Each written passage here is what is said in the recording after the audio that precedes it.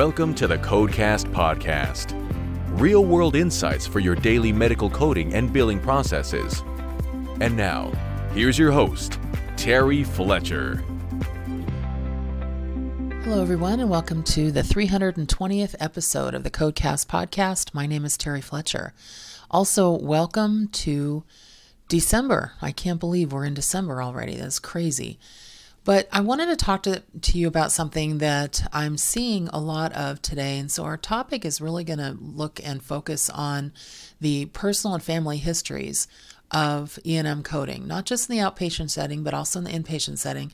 I think something has gotten missed because when the 2021 E&M guidelines came out, instead of having, what we used to have with the 95 and 97, with certain bullets and then past family social histories, and you had to have a certain amount of those elements to be able to hit a certain level of service.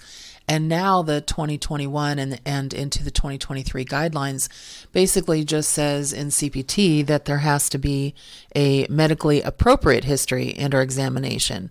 So it is required, but they don't really give you what that should look like. It's really up to the physician.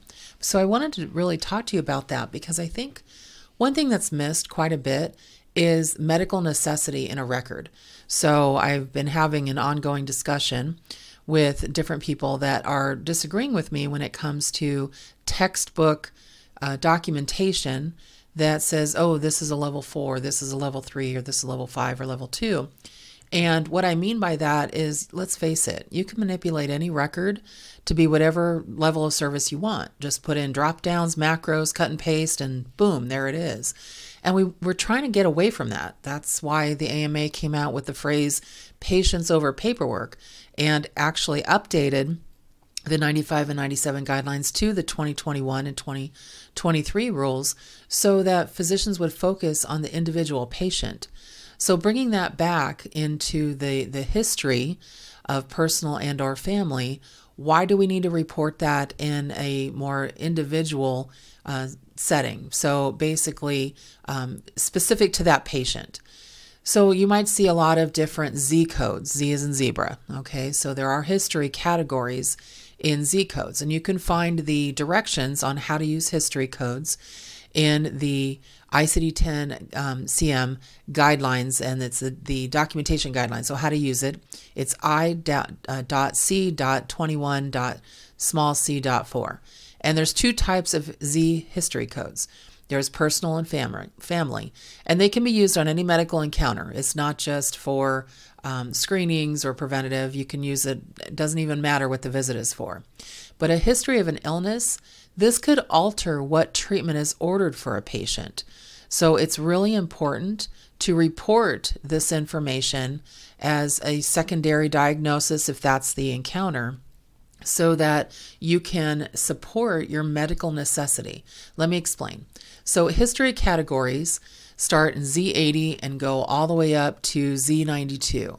And their family history of primary malignant neoplasms, family history of mental and behavioral disorders, and the family history goes to about Z84. Then once you get to Z85, you get into personal history of malignant neoplasms, certain other diseases. Z91.4 is personal history of psychological trauma, Z91.5 of self-harm. There's history of falling. There's even history of military deployment, military service, and personal history of medical treatment. So think or consider those in mind and keep those in mind. And also there's something called the Coding Clinic, which is the AHA, or American Hospital Association, direction on how to use the ICD-10 codes, and their Medicare and some of the payers actually do listen to them. So they give clarification on reporting additional diagnoses. And we're going to talk about the outpatient setting. Even though this could work in the inpatient setting, let's talk about the outpatient for a second. So first of all, the Coding Clinic third quarter pages, it was at third quarter 2021, pages 32 to 33. They give some clarification on reporting the history codes. And it says coding professionals should not assign codes based solely that the diagnosis exists in the patient's medical history or their list or their problem list or medication list or anything like that. Remember, you're going to code it the personal history or family history, you're going to code it based on how it affects the care and management of the patient for today's encounter. So shout out to my friend Christine Hall. We always talk about that, but it's what is going on today. So it's the provider's responsibility to document that personal and or family history that, again, affects the care and management of the patient for that encounter today, such as the HPI, history of present illness, or the assessment and plan, the consult note, or even in an anesthesia evaluation. So let's talk about, for example, family history. So those codes are used when a family member, but again, it is an immediate family member, so parent, sibling, or child, has a particular disease that may cause the patient to be at higher risk of also contracting the disease. So that family history can help a physician maybe recommend treatment to reduce the patient's risk of disease, provide maybe early warning signs of a disease, and help plan lifestyle changes to keep that patient well or keep them from not being admitted to the hospital. They also, and here's the medical necessity part as well, the family history codes can help explain the need for a test or procedure and provide that medical necessity for it to be done. So if you ever undergo an audit, it's right there in black and white. So an example could be maybe a 30-year-old patient has a screening mammogram done, and it was found that the patient has dense breasts, which can cause problems for the physician in trying to read a mammogram or to find any abnormalities that may be present for this female patient. The patient also has a family history of breast cancer in her mother. So she's been sent to have a breast ultrasound to look for possible abnormalities. Now, yes, that would be potentially a screening, but there's a family history there. You could report the breast density, and that would provide medical necessity for a more extensive test to be done, such as the ultrasound. But because it's a screening exam in a young patient, remember that the American Cancer Society only recommends that this being done at age 45. And so if it's done at somebody younger than 45, that family history of breast cancer could provide the needed medical necessity for this exam to be done at that younger age than normally recommended. So see where I'm going with that there? Now, personal histories.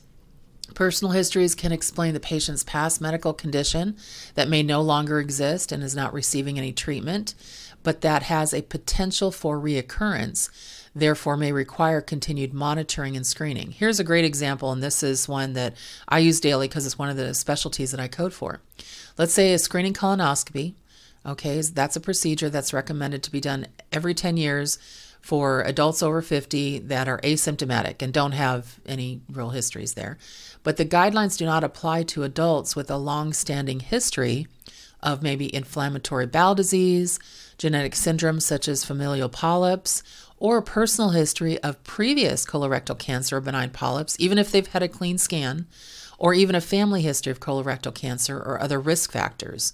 So in those cases where the patient has had a personal or family history of those conditions, a patient may be recommended to have a screening colonoscopy more frequently than 10 years. Medicare allows it every 24 months.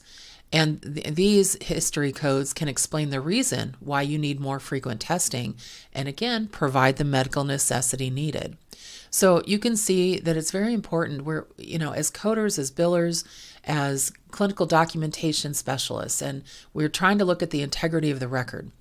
Just because the CPT and AMA has given some liberties as far as it has to be what the physician feels is the required appropriate history, it's important to give a full picture of the patient's personal and family history status, as it provides, or it can provide, vital information needed for a physician to recommend maybe needed screening or even treatment options for not only prevention of disease that is present in the family history or recurrent condition the patient has had. And these history codes can provide the medical necessity needed for different procedures and treatment provided. And so it can, help you in a med-legal situation as well. And this is really advice that I'm just discussing for outpatient coding, because there's some additional guidance for facilities and hospitals and things that they need. But when you are dealing with office visits, new patient visits, consults, things like that, really consider this when you're looking at gathering information for patients. when it comes to that history, because I just believe sometimes it's lost and a lot of providers aren't embracing the history fact when you're looking at medical necessity. It's not just about meeting certain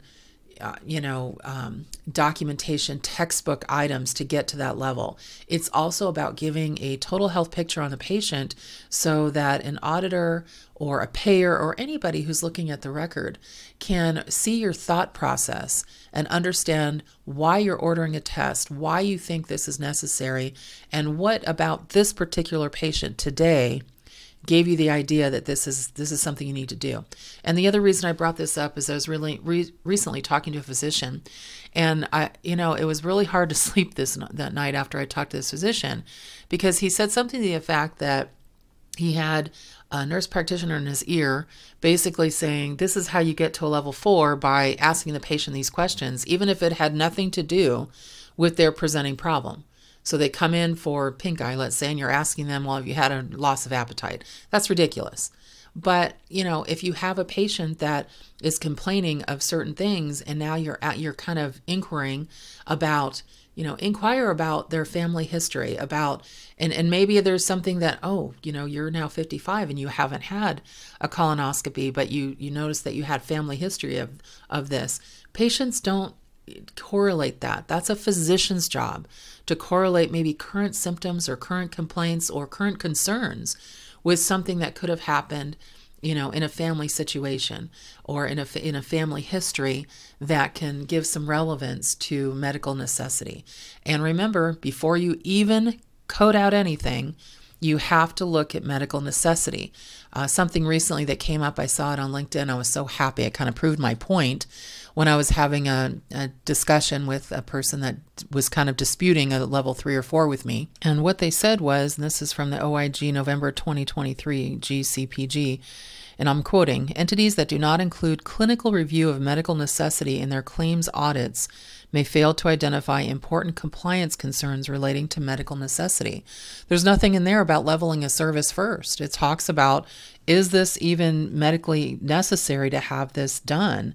And, AMA guidelines often do not align exactly with Medicare's definition of medical necessity, and clinicians, may need to document and match AMA guidelines, but they inadvertently do not document appropriately to support the medical necessity aspect of, what they are actually doing. Why are you ordering those labs? Why are you ordering those tests? Why are you continuing with that treatment when there was no complaint of it? There was no history.